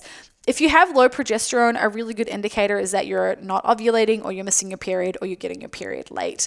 So with your period, so that everybody is clear on this and we're speaking about the same thing. I'm sorry, my throat is so dry tonight. With your period, the actual bleed is not the main event. I know it's confusing because it's called a period and we talk about the bleeding bit being the period, not the most important part of your period at all. Like your period is really like just this irrelevant piece of the whole cycle that just kind of resets you. The important part of your period is ovulating, whether or not you release an egg, okay? So when you do not ovulate, you do not produce progesterone. So if you are anovulatory, meaning you do not ovulate, you're not going to produce as much progesterone. And if you ovulate late, again, you will not produce as much estrogen. Because it's the little follicle that releases the egg that turns into the corpus luteum. Oh, fuck, I've said that wrong. And that is what produces your progesterone. So what you need to identify is, hey, are you ovulating? And the ways that you can do that is you can measure your basal body temperature, which is why I use the Temp Drop. It's fucking so good. So you can use just like an ovulation thermometer. They're like $15 or something from the chemist. They just need to have two decimal points because you need to monitor a really small change in your temperature. For me, I sit below 36 degrees every morning based on my temperature. And when I've ovulated, it moves to above 36. Okay, so that's a very small shift, but that's how I know that I've ovulated. You can also monitor cervical fluid. So your cervical fluid or cervical mucus, it's the same thing. That name is interchangeable. It will go egg white when you ovulate, okay? And the egg white cervical mucus is just like you do like an undies check. When you go to the bathroom, check your undies, check the toilet paper when you wipe, and you'll notice that there are some days during the month where the fluid is really egg white. It happens twice during the month. It will happen right before you ovulate and right before your period as well. So if you've got that going on, you typically know that you're ovulating. And then finally, cervix position is another one. So cervix position is like literally a physical like finger check where you check to see if you can feel your cervix. And your cervix kind of feels like your nose, like it's soft and pointy, and it will move down and drop up and drop down and kind of get a bit more solid. And you'll feel that when you ovulate. And then it raises back up, and then right before your period, it drops down again. So like the feeling of your vagina will change. So like if you're with a partner, they might notice that. Like when you're having sex right before your period, you might feel like more, I guess, compressed around their cock because you're just like everything's moved down, which is fun. Okay, so in terms of like helping increase your progesterone levels, so one super useful tool, and I'm going to go straight to supplements and then I'll talk back to the big ticket items. Vitex is really, really useful in terms of helping you produce more progesterone. So Vitex can be taken, I think I was taking 25 milligrams dry, or even 50. I believe I might have been taking 2 capsules a day for like a month. It's also in ATP's Venus Etox. Venus Etox is like the perfect thing for like looking at producing more progesterone because it has like all the things that you want. But you could also buy all the ingredients separately and get them in higher concentration, I guess. So if you were to buy Vitex, you can buy that separately and have about 25 to 50 milligrams. And then also having something like broccoli sprouts or maca powder or just like DIM, if you supplement with DIM, that can certainly help. It helps support estrogen detoxification. So adding in so all of those are vegetables that like maca root and broccoli sprouts, including things like kale and broccoli, broccolini, cauliflower, cabbage. Those are all cruciferous vegetables, and they're really, really useful for, like I said, it supports your liver, which detoxifies excess hormones. So it will detoxify if you've got way too much estrogen in your system. So having those vegetables daily or supplementing with something like DIM. DIM is also in Venus Etox. I believe DIM is in there, or broccoli sprout powder. And I think it's actually broccoli sprout powder and maca root is in Venus Etox. So you can get that. You can buy it separately or you can buy it again just in Venus Etox. And then the other thing is like the big ticket items is stress. If you're stressed out, that is the first thing that will fuck up your period and fuck up ovulation. Stress has like a phenomenal effect on your hormones. So if you're feeling stressed, whether it's like emotional stress or financial stress or your family or your work or you're really fucking busy or COVID stress, like people's periods started fucking up right at the beginning of COVID because people were just stressed out. Like it's just a stressful time and stress fucks up your period. So that's one of those things to address. Like if you're a stressed out person, You need to make sure that you've got ways to unwind, to decompress, to have time out, to do whatever you need to do to manage your stress. I'm not saying that people are going to magically have a non-stress life. You just need to know what tools effectively work to help you essentially counter the stress. The stress is always going to be there. It's part of it. We're pretty durable human beings. We do well with stress. But when we become chronically stressed and it's like a crazy amount that we just simply cannot tolerate for a very long time, then that's when we find ourselves in trouble. Things that can add to that stress is under eating and overtraining. Okay, so those things typically in isolation won't necessarily do anything bad. Under eating will, like if you have a perfectly non-stress life and everything's great, but you undereat, it will fuck up your period. But you overtraining or training to the point where you lose your period is actually quite hard. It's always in conjunction with undereating and other stress in your life. So think of undereating and overtraining as stress as well. So that will be a way that you will lose your period because your body will stop ovulating. If you're in a massive calorie deficit, your energy deficiency is crazy because you're training a lot as well. Like that stuff is just bad news. So you'll often stop ovulating because of that. Your body's like, yeah, we're not going to fucking reproduce right now. So it'll just shut everything down. So address stress. And then funnily enough, training and eating separately are also really important in terms of just like maintaining healthy hormones.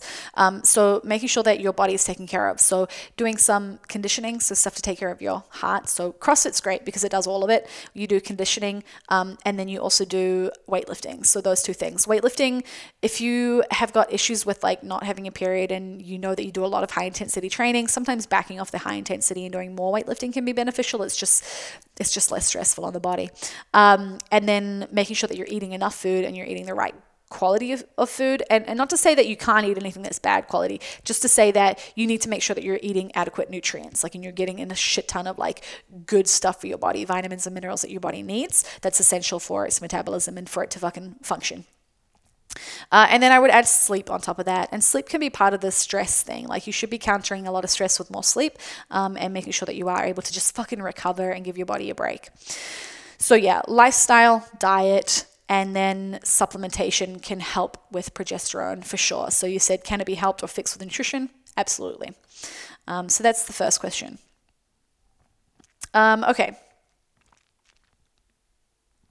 So somebody asked, how do you handle period fatigue during competition? I don't experience a lot of period fatigue during competition. In fact, talking about stress and periods, one thing that I have noticed at two of my more recent big competitions, maybe one, is it tends to actually make my period go a little funny because I'm usually quite stressed out in that phase. So I usually actually miss a period around competition time. So I missed my period at the games in 2019. I was due for it that weekend and I didn't get it for a month. So I just didn't ovulate. I didn't get my period. And what that actually typically signals is that the past 1 to 3 months have been stressful. So if you've missed a period today, it's actually about reflecting on the past 3 months to see what's happened. Has there been a particular event? Have I broken up with my partner? Am I getting a divorce? Did I lose my job? Did something happen? Am I feeling more stressed than normal? That can actually be the indicator of what happened and what caused your period 2 months down the track to disappear. So building up to the games, training way more, just probably eating a little bit less because I tend to try and get a little bit leaner before I compete, and then just stress because it's nerve-wracking and you get anxious and there's a lot of pressure going on, so just kind of like emotional stress to a degree.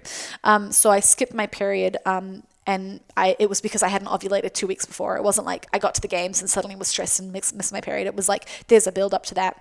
So that's something else to focus on. So in terms of during competition, a lot of the times I actually don't get my period. It doesn't mean that I don't experience like hormonal fluctuations, but I am pretty aware of what to expect. I know that I'll often feel a little bit hungrier. I know that I need to focus on sleep, and I often will have a little bit more of a hard time getting to sleep. So things like melatonin can be useful for helping me with sleep at that point. I also increase my magnesium and zinc.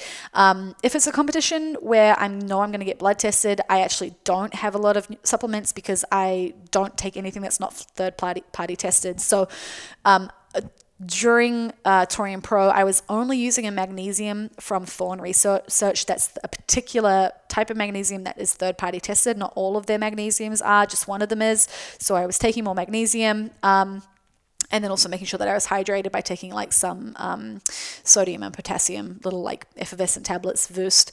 They're like tablets, like Berocca tablets, like that kind of thing to help me stay hydrated. But in terms of like, how do I handle it? It's a thing that you have to focus on in training throughout the years that you're building up to competing, because it's another thing that will just simply challenge you mentally. And if you can overcome it mentally, you'll actually perform fine. So I've never had a period stop me from performing at my best, because in training, I know that there are things that I can't control, that there are days that are bad, that there's stuff that goes wrong, that whatever can happen. And so in training, I prepare myself to deal with that mentally, and how do I overcome that barrier, and what work do I need to do, and what's the self-talk, and what are the affirmations, and what do I need to understand about myself as a competitive athlete, and all those things that happen in training help me in competition to not feel like, I'm tired and I'm worried, and now I'm getting paranoid that my period's going to be the thing that holds me back. Like, you'll often notice that I'm like, I feel really good day one of my period, because I do. Like, I've seen the way I feel. I've seen the way I perform. I've PB'd multiple times on the first day of my period. So the language about my period is actually very positive. And then even the week before my period, it's like, I know that I can show up to the gym, feel like crap, and still perform well. I talk about it in this way because I'm setting myself up for, on those bad days, to be like, hey, like, you got this. And oftentimes I will feel bad, but once I start moving, I feel better.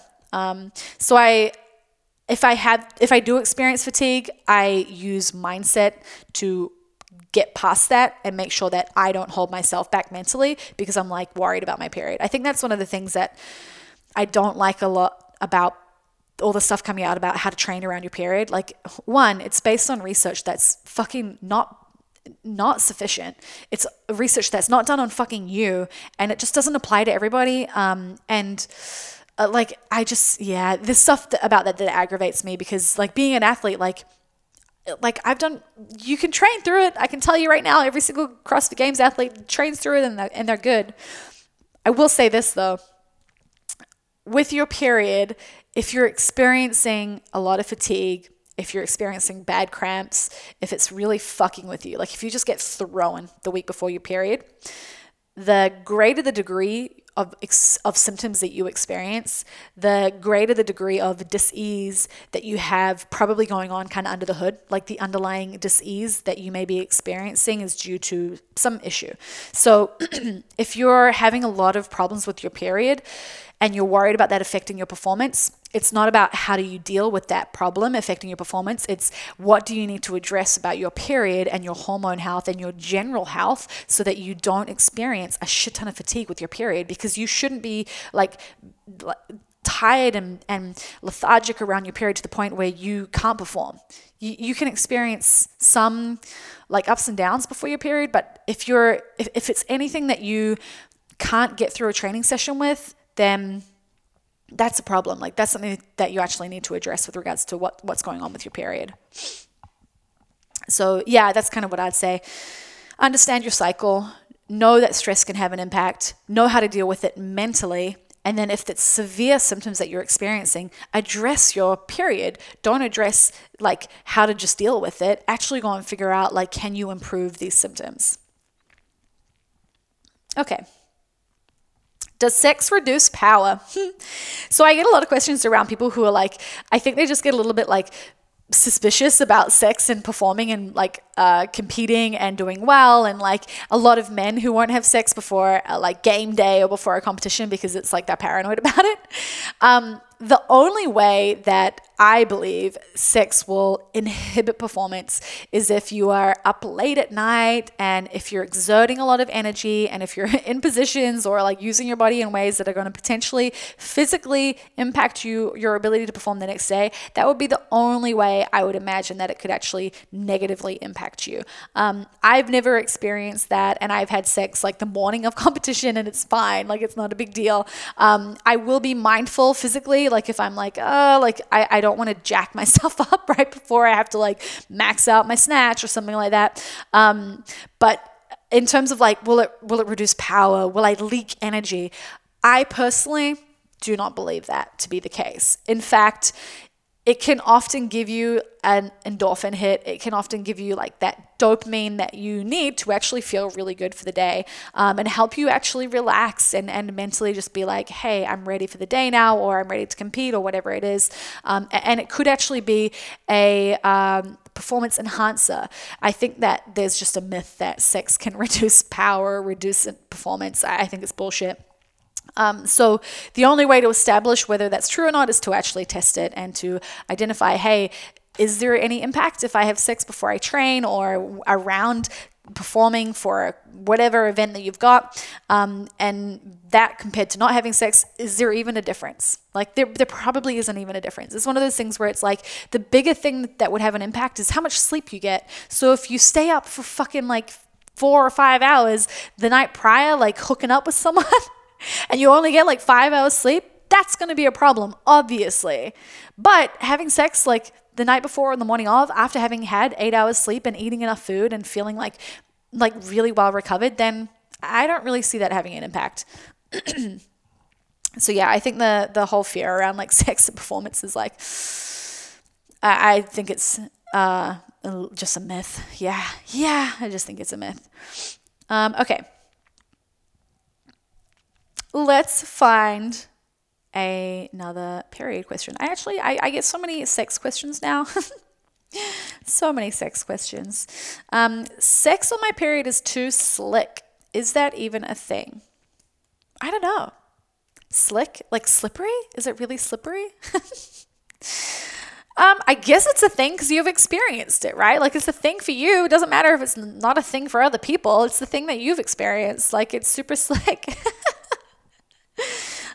Do you notice it, or is it your partner that notices it? Like try some different things. Like, I don't know if I have a whole lot of recommendations, but maybe I was going to say like shower before sex, or like go to the toilet before sex, or like, I don't know, like I wear a cup, so I take my cup out and it's like, there's not a lot left to come out once I've done that, but I'm a pretty light bleeder. So it's like, yeah, I don't know. I personally haven't experienced the slickness. Maybe you should ask MDM though. He might have a different opinion. Okay. I don't know if I've got any more questions about periods. Oh, okay. My IUD cancels my period, but does that mess with things training related? It depends on the IUD you have. If it's a hormone, like if it's the Mirena, that certainly can. If it's the copper IUD, that may or may not. What can often happen is on the IUD you can still ovulate, which means that you still have the benefits of ovulation. However, typically speaking, hormonal birth control will, one, mess with your estrogen and progesterone, and two, it can often fuck up with your testosterone levels as well. So you kind of across the board just fucks everything, which is great because you don't ovulate and you can't get pregnant. But in terms of performance, you could have a lot of performance gains from not being on hormonal birth control and being on a different form of birth control. So there are definitely considerations. And there's some stuff that you can find, like it is harder to find, but Dr. Stacey Sims is pretty good with regards to like putting out information about like having your period and not being on hormonal birth control is advantageous for training.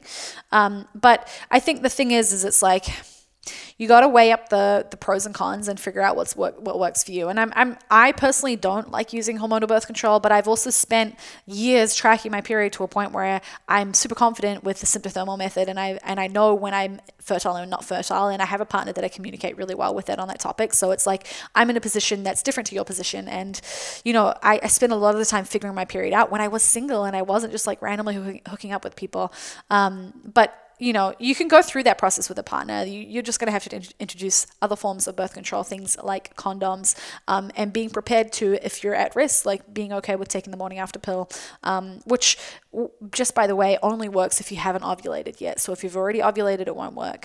So just like kind of learning about that stuff. So there is a book called The Woman's Book. Yeah, it's called The Woman's Book. It's by Lyle McDonald. I'm just looking at the PDF on my computer as we speak. That's a really good spot to start. It's a really thick book. So yeah, but honestly, on Instagram, just search like periods or menstrual health or hormones or like some of those like terms, and you will find so many things and so much information.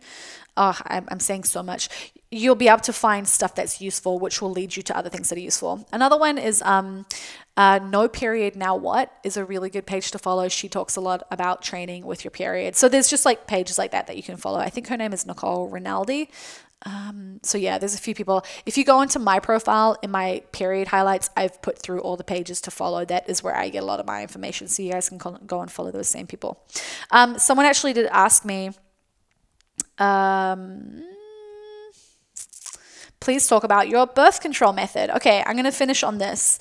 So birth control, I was on the pill from about 15 to 21, and then I got off the pill mostly because I was traveling and didn't have access to getting another prescription from my doctor at the time in New Zealand. I was in the US and was like, I'm not having sex. Like, I don't feel worried about it. And like the few times that I did, it was like I just use condoms, and condoms are reliable majority of the time. So I just kind of got off the pill. And then what happened was it took 6 months for my period to come back. And so I immediately was like, oh, fuck. That's not meant to happen. That's not okay. I didn't realize it would do that. And even things like my body had changed a lot. So when I was on the pill, my boobs were like huge and I was really skinny. And it was weird. And then I got off the pill. I didn't get my period for 6 months. When it finally did come back, it was really inconsistent. So I had another 6 months of like it being weird. And then 12 months after getting off the pill, it was pretty much normal. So it took a year from getting off the pill. I was only on it for 6 years. I was on the combination pill, which is typically a higher dose of hormones. It has synthetic progesterone as well as synthetic estrogen. The mini pill is slightly different, so a slightly lower dose of hormones. So it can impact people differently. But just from those ages, it's kind of a scary time because your period also has to quote unquote mature. And this is a terminology that I've learned from, I want to say it's like Dr. Jolene Bryden or someone who's fucking smarter than me. Okay. That this is like, they are an expert in this area, but your period has to mature. And so when you jump on the pill at like 14 or 15, when your skin starts to break out, when your period and hormones are doing all that stuff that causes all these changes, we suddenly go on the pill and basically disable the body from going through that process. And so we kind of wind up, in our 20s or 30s getting off the pill, either because someone wants to have kids or whatever's happening in their life. Most of the time, yeah, because they're like, okay, I want to have kids now. They get off the pill and it's like your body's like having to go through all that maturing process or figuring out its cycle, not only because it's been on the pill for so long, so its communication between your brain and your ovaries have been fucking shut off. It's got to figure that out. Plus it's also got to like know how it makes itself work well. So I got off the pill at 21, and then at 28, I had awful adult acne. I'd never had acne before in my life, and it was like cystic breakouts all over my jawline, down like a part of my neck. Like it was like, and this area in your side of your, like lower part of your cheek and your jawline is known as hormonal. Like that is the spot. If you've got hormonal shit and you're breaking out on your jaw, it's like there's shit going on with your hormones. So when that started happening, I was like, okay, something's wrong. And I actually believe that a contributing factor was that I'd gotten off the pill and it had taken like 8 years for my cycle to actually mature and get to that point where it kind of had sorted itself out, which was something that the specialist that was looking at my skin was telling me. They're like, it can be 5 years, it can be 8 years, like it can be a long time for your body to kind of work through some of this stuff. And so that's sometimes why we see this happening around your late 20s. So I started tracking my period on an app. It was on Clue, and it was just tracking the day that I started bleeding, the day that I stopped bleeding. So it was like I just knew like roughly how long my period was, and I knew how long the whole cycle was. And I just used that for maybe 3 or 4 years just to like know when.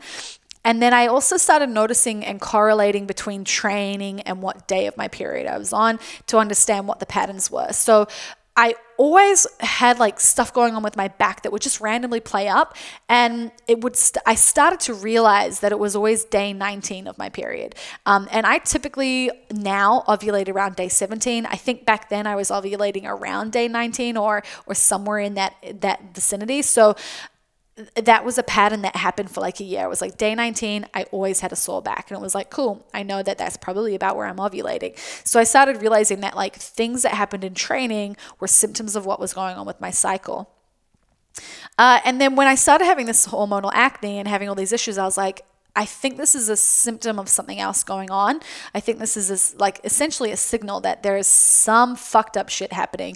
So I started to see a naturopath, and that kind of led me down the path of starting to just observe what was going on with my period, and starting to try and track it and figure out if I was ovulating, and read books about hormones. And that was just like, it naturally points you down the direction of like, your period is super important in terms of understanding your hormones. Like your period, the length of it, the color of your blood, the intensity of your cramps, like everything is telling you something about your hormones. So suddenly it became really interesting to start observing all of those different things. And there's a lot of different stuff that you can measure. So I just kind of became a little bit obsessed with it. I typically get obsessed with things and like go all in. So I actually initially bought Daisy, which is a thermometer. It's like a $500 or $600 thermometer. Like, it's wild how much it is. It's from like, they're made in Germany, and like it didn't actually work for me because I couldn't get an accurate reading taking my basal body temperature in the morning because my body temperature was fluctuating too much. So I used that for about a year and never got a green light. So it has a light system where if you're not fertile, it will be green. So that would be if you're trying to avoid having kids, that's when you have sex. And then it has a red light for when you're fertile. So if you're trying to get pregnant, you'd have sex during that phase. And then it flashes orange, I think, when it's still calculating. So for a whole year of this, I would just get flashing orange. And then I traveled with it and it broke. I actually sent it back to them and they repaired it and sent it back out to me like under warranty. So I still have it. But while it was broken, I was like, okay, fuck it. I'm going to go and get a ovulation thermometer from the pharmacy. It was like $12. I was like, you're fucking joking me. And then it comes with a little paper chart. So you can actually track it on a chart. And that was when I started reading Taking Charge of Your Fertility. Yeah. It's like an encyclopedia about tracking your period. And that was how I figured out just how to do some of it. And to be honest, I've never read that book from front to back. Like I've kind of opened up pages that are relevant to me because there's a lot of, like, there's so many subjects covered, and just, it's better to read the stuff that's specific to you than to try and read everything because there's stuff that won't be relevant. Like, for example, adenomyosis is not relevant to me. Endo is not relevant to me. PCOS is not relevant to me. Like, those things, that it's just not stuff that I need to worry about. So I actually learned a lot of it from simply starting to try and take my temperature and chart it and see if there was a change. And then I added in cervical fluid, and I charted that to see what changes there were. And I started noticing the peak day, which was when you have the egg white cervical fluid, and was like, oh, okay, this happens. And I've never noticed this. Like, in terms of like discharge in your undies, I was always like, oh, that's just what happens. But there's this pattern that happens with the texture and the fluidity of it and the color of it. And it's like, once you start noticing it, you're like, holy fuck, the body is amazing. So starting to track that helped me. And then eventually I dropped off the body temperatures because taking it under my tongue in the morning, it was too inconsistent. Like, the time of day that I was waking up was too inconsistent. There are so many things that can cause that to fluctuate. It's a little bit like fucking weighing yourself. It's like alcohol, being sick, the time of day, how much sleep you've had, if you got up, if you're like, all these things can affect your basal body temperature, which is your temperature upon waking, or your lowest body temperature for the like night. So what happens with temp drop is you wear it, and it essentially takes your temperature, your basal body temperature, at different increments through the night and figures out when you are actually at your lowest. And so it will give you the most accurate reading you can get, despite getting up to go to the bathroom in the middle of the night, despite like going to bed later, whatever it is. So if you're a coach that does hours that finish late or start really early, this is useful. If you're a shift worker, if you've got kids like babies and you're up and down like feeding and doing all that stuff, the temp drop's super useful because you don't need to worry about having your ovulator right next to your bed, taking it, not making sure you don't get up in the morning first. Like, there are all these rules with taking your temperature. It's painful. So the temp drop means you do not need to worry about all the rules of taking your temperature. So that's helped me with regards to actually using my temperature to chart my ovulation and my fertility. But one of the biggest giveaways, and once I figured this out, was that cervical mucus was one of my best signals. And it's funnily enough flipped now. So I went through a phase where I stopped tracking my basal body temp and I just used cervical mucus. And I could also assess cervix position a little bit, but I didn't do the checks that often. So I started using that. And then now that I've got the temp drop, I actually rely on temp drop more and have used cervical fluid less because I don't see as distinct changes in my cervical fluid anymore. And I don't know what it is. Like, I don't know if it's just that something in my hormones have changed. I don't feel worse. I feel really good. So it could even be that. It could just be like, this is what's actually good for me, and what was happening before was not optimal. It could be an age thing. Like, it could just be like a changing thing with the phase that I'm at in my life. But my cervical fluid is way less reliable now. I don't typically get egg white anymore. So I utilize basal body temperature. And then on top of that, I've also used ovulation strips. So you can pee on ovulation strips and it will tell you if you're ovulating or not, because it measures your luteinizing hormone, which increases right before you ovulate. And then once you do ovulate, your egg's hanging out for like 12 to 24 hours. So once that period is up, you either need to make sure that you're having sex during that period to get pregnant, or you wait for that period to end and then you can have unprotected sex again and not get pregnant. So that is my birth control. What that means is I've stopped taking my BBT mostly because my temp drop battery, I need to replace it. And I've stopped using ovulation strips mostly because I know I ovulate every single month on day 17.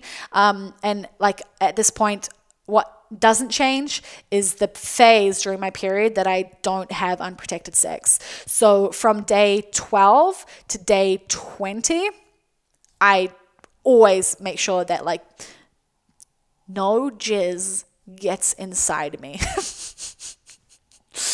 That's the rule. And we adhere to that pretty tightly because I don't want to get pregnant, and neither does MDM, at least not at the moment. And I've had scares in the past where like we've been really close, or like I did fall pregnant last year. So that was a situation that was somewhat traumatizing experience for both of us. And I've talked about it on social media before. I had an abortion last year. So that was a full-blown experience. And that was a fuck up on my part. That wasn't a failure of the birth control that I use, the symptothermal method. We had sex on day 17, which is the day that I ovulate. There was a miscommunication, and at the moment, it ended really well, and it was super fun. And then afterwards, it was not fun because that was when I fell pregnant. But what we know is that we are both super fertile. It just took one time, literally one time on day 17. So if I'd been adhering to the rules of like my fertile window was from day 12 to day 20, we wouldn't have had that happen, and I wouldn't have fallen pregnant. So it's funny. I've been a little bit like hesitant to tell that story. One, because like it's just been a really personal thing that I haven't really shared. And two, because I don't want people to misinterpret that as my symptothermal method or my method of birth control not working. It's because I fucked up and broke the rules, not because the method doesn't work. So that is my birth control. I don't take anything. I don't take any pills. I don't use anything. We just withdraw in that fertile window. But withdrawal method is also like you have to be with a partner who's really good at that, and that it has a good control over it and knows to like pull out like not way before, but like well before.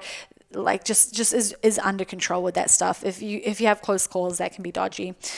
So yeah, there's some rules around withdrawal method. There's some good information like fertility charting. I love her. I always point people to her. She again is one of those accounts that if you go into my profile and you look at the period highlight, you'll see all that jazz. She's in there. So go and follow her stuff. She talks about withdrawal method and how to do it properly. I think even like Taking Charge of Your Fertility and some of those books talk about it as well. Because as much as people are like, oh, that's just so risky, that's so stupid, what a terrible terrible method, like fucking have fun having kids. But the reality is that people use it, like people use it all the fucking time. And there is a way to do it that is going to mitigate the most risk. So rather than just saying, no, don't do that, that's dumb. It's like, man, just fucking let's educate everybody on how to do it well if you're going to do it and you're going to take that risk. Be aware of the risk. Know that you should probably be with someone that you trust. And then on top of that, use methods of the withdrawal that will be more successful. Okay, guys, that is it. It's been an hour 45. I'm running out of my voice. So I will be live at 5 again next Wednesday, and I will have a different topic. We talked a fairly good amount about like threesomes and sex. I just feel like that's the direction that people want to go in, and I am so willing to go there. I do enjoy talking about periods though and birth control because I really believe it is so important in terms of our health. Like your period is a monthly report card. There are 3 phases in your life. And here's the other thing about tracking your period. A lot of people are like, oh, but it's so hard. It's so complex. Like it's really difficult. I just want something that's easier. And like the obvious solution is like go on the pill or get an IUD or injections or implant, whatever. And then you don't have to think about it. But here's the thing. There are 3 phases in your life that are really, really important to understand your period anyway. So even if you do decide to go on birth control, tracking your period and understanding how to interpret the signs about your hormones and what the fuck is going on is important when you go through puberty. I've had parents be like, oh yeah, good luck teaching a teenage girl how to track her period. I'm like, if you find it too complex to teach a young person, then fucking no way you're going to be able to teach it to them. Of course not. If you understand how to do it and it's something that you like, for me, it's so fucking easy. It's the most simple thing in the world. It is not hard to do. When you actually understand how to do it, it would be the easiest fucking thing to teach anybody to do. God, like it's really cool listening to Dr. Jolene Brighten because she has 2 sons and she's like, my sons know more about ovulation than the girls that they are fucking dating. And I'm like, that's amazing. Like everybody should it should just be part of the conversation. And if it's not, no wonder they're going to have a hard time learning it. But when you go through puberty, understanding your period and knowing how to interpret it and knowing how to optimize your health based on what you were seeing with your period is super important. Having a child at some point, majority of women that I know want to have kids. Not everybody, but a lot of them. And a lot of them are going to get off birth control at the time they want to have kids. And it simply does not work like that. Not every time. Some women are really fortunate and get off the pill and have kids within like a couple months, but just simply not the case for everyone. And even with that, trying to get pregnant, you need to know when you're fertile. So that's an important piece of the puzzle. And if you need to figure out when you're fertile, when you're on the pill, you won't be able to figure that out. So you have to be off the pill to figure that out. You may have my experience and take a year to get your period back when you've been on the pill for a while. So you may have a whole year of just fucking getting your period back. So that's step 1. Like that's not even step 1. That's like the pre-step 1 thing that has to happen. You have to fucking ovulate and have a period. And if your pill has stopped you from ovulating, then like you just got to wait. You just got to kind of wait it out and support your body the best that you can. So that's the bit before the main bit. Trying to get pregnant, you got to know when you're fertile. Like you got to know when you ovulate. You don't just have sex all month long. You can literally have sex for 1 day out of the month when you're actually ovulating, and that will be just as productive as having sex every single day of the month. Like people just don't figure this out.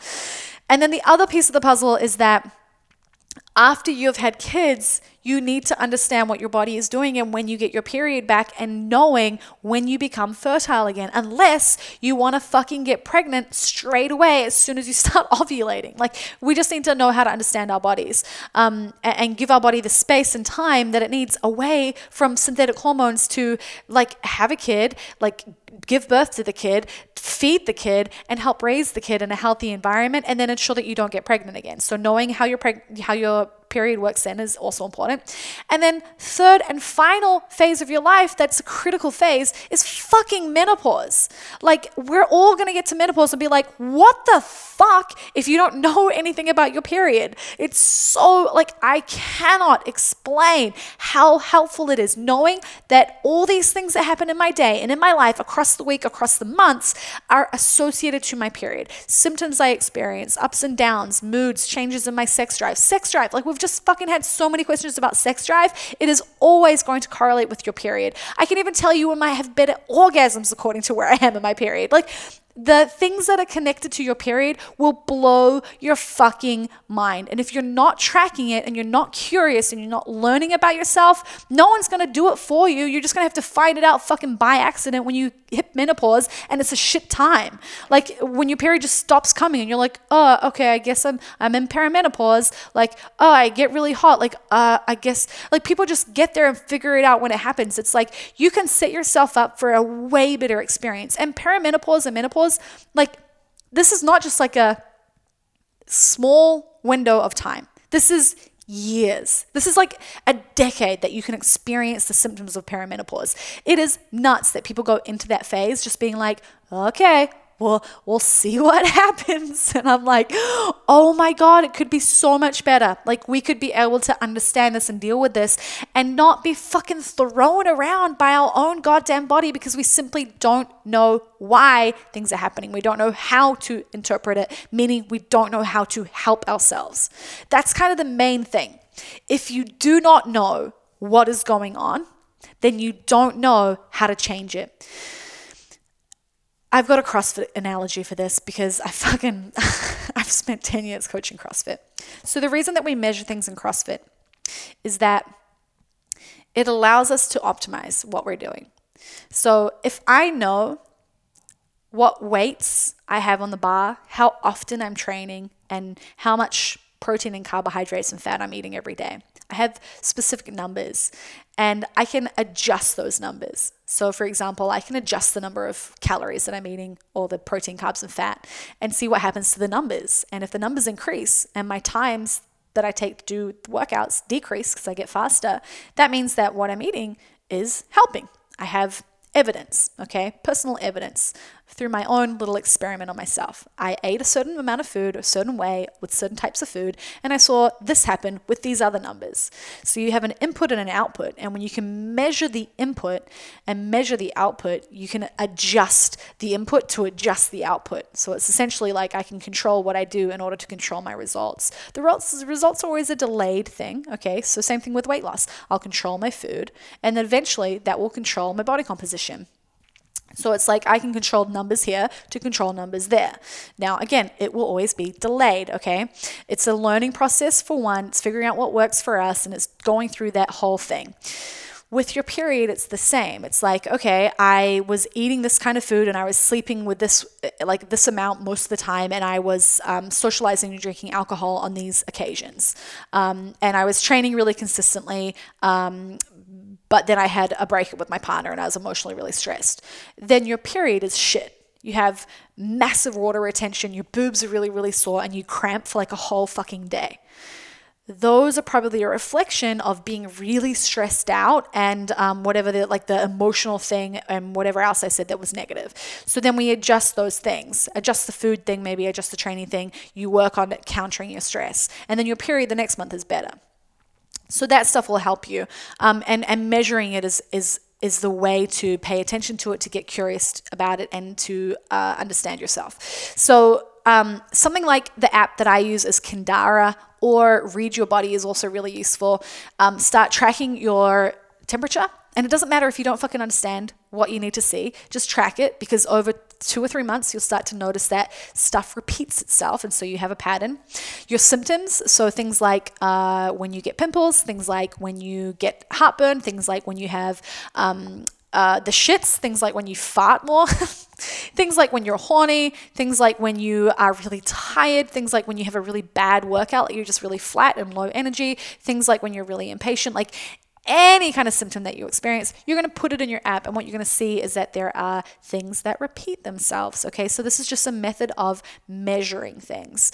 And then with what you're doing, so with your training, with your food, with your stress, with your sleep, with your lifestyle stuff, you can adjust that accordingly. And then I would supplement anything with regards to, like, you might supplement with particular foods or particular supplements like Vitex I spoke about. So earlier this year, I was dealing with a lot of water retention, and not even water retention. It was actually sore boobs, like really sore big boobs before my period. It happened 3 months in a row. So I typically use that as a bit of a test. It's like, hey, this thing happened this month, and it was a negative symptom that was not great. That wasn't one that I'd usually experience, and it's not something that I want to experience. It happened once. I'll see if it happens again. Okay, it's happened twice now. I'll keep paying attention to it. Okay, it's happened 3 times. Now I need to take action on this. So what I did was I started supplementing with Venus Detox. I did that for 1 month and it helped. I stopped taking Venus Detox and it came back the following month. Okay, so I had 1 month of like, oh my God, miraculously didn't have sore big boobs. They were hurting during training. It was absolutely awful. So then the next month it was completely gone. The month after that, this is like now month 5, I guess, or 4, 5. Month 5 came back a little bit and I was like, okay, went back onto Venus Detox plus took additional Vitex. So I was taking Venus Detox 2 capsules a day plus 1 extra capsule of Vitex.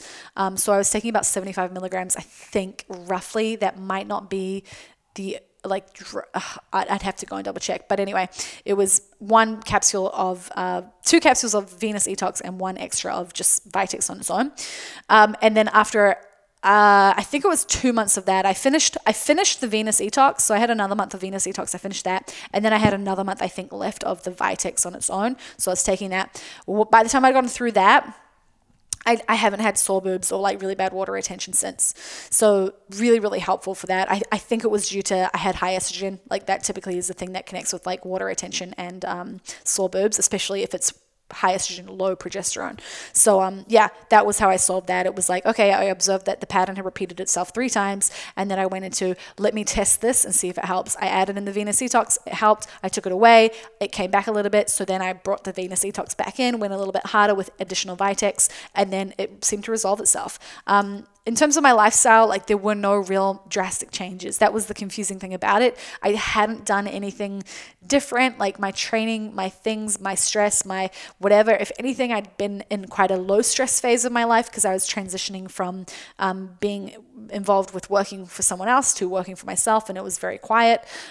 Training was, I think we'd just come out of lockdown, so training was like I was starting to get back into it, but it wasn't crazy. So there was nothing that I could point to in my lifestyle that I was like, oh, that's really different. So I immediately was like, you know what? I'm just going to keep doing what I do with training and eating well and sleeping and not being stressed. And then I'm going to add in some supplements and see if that helps. So that was how I addressed that. So yeah, measuring is super important and observing your symptoms and seeing, hey, is it repeating itself? If it's repeating itself, can I fix it by doing something with my lifestyle, something with my food, something with my supplements? That is the Gone Rogue episode for this Wednesday. I'll see you guys next Wednesday. And then the Wednesday after that, I may not be here because I'll be moving to Newcastle.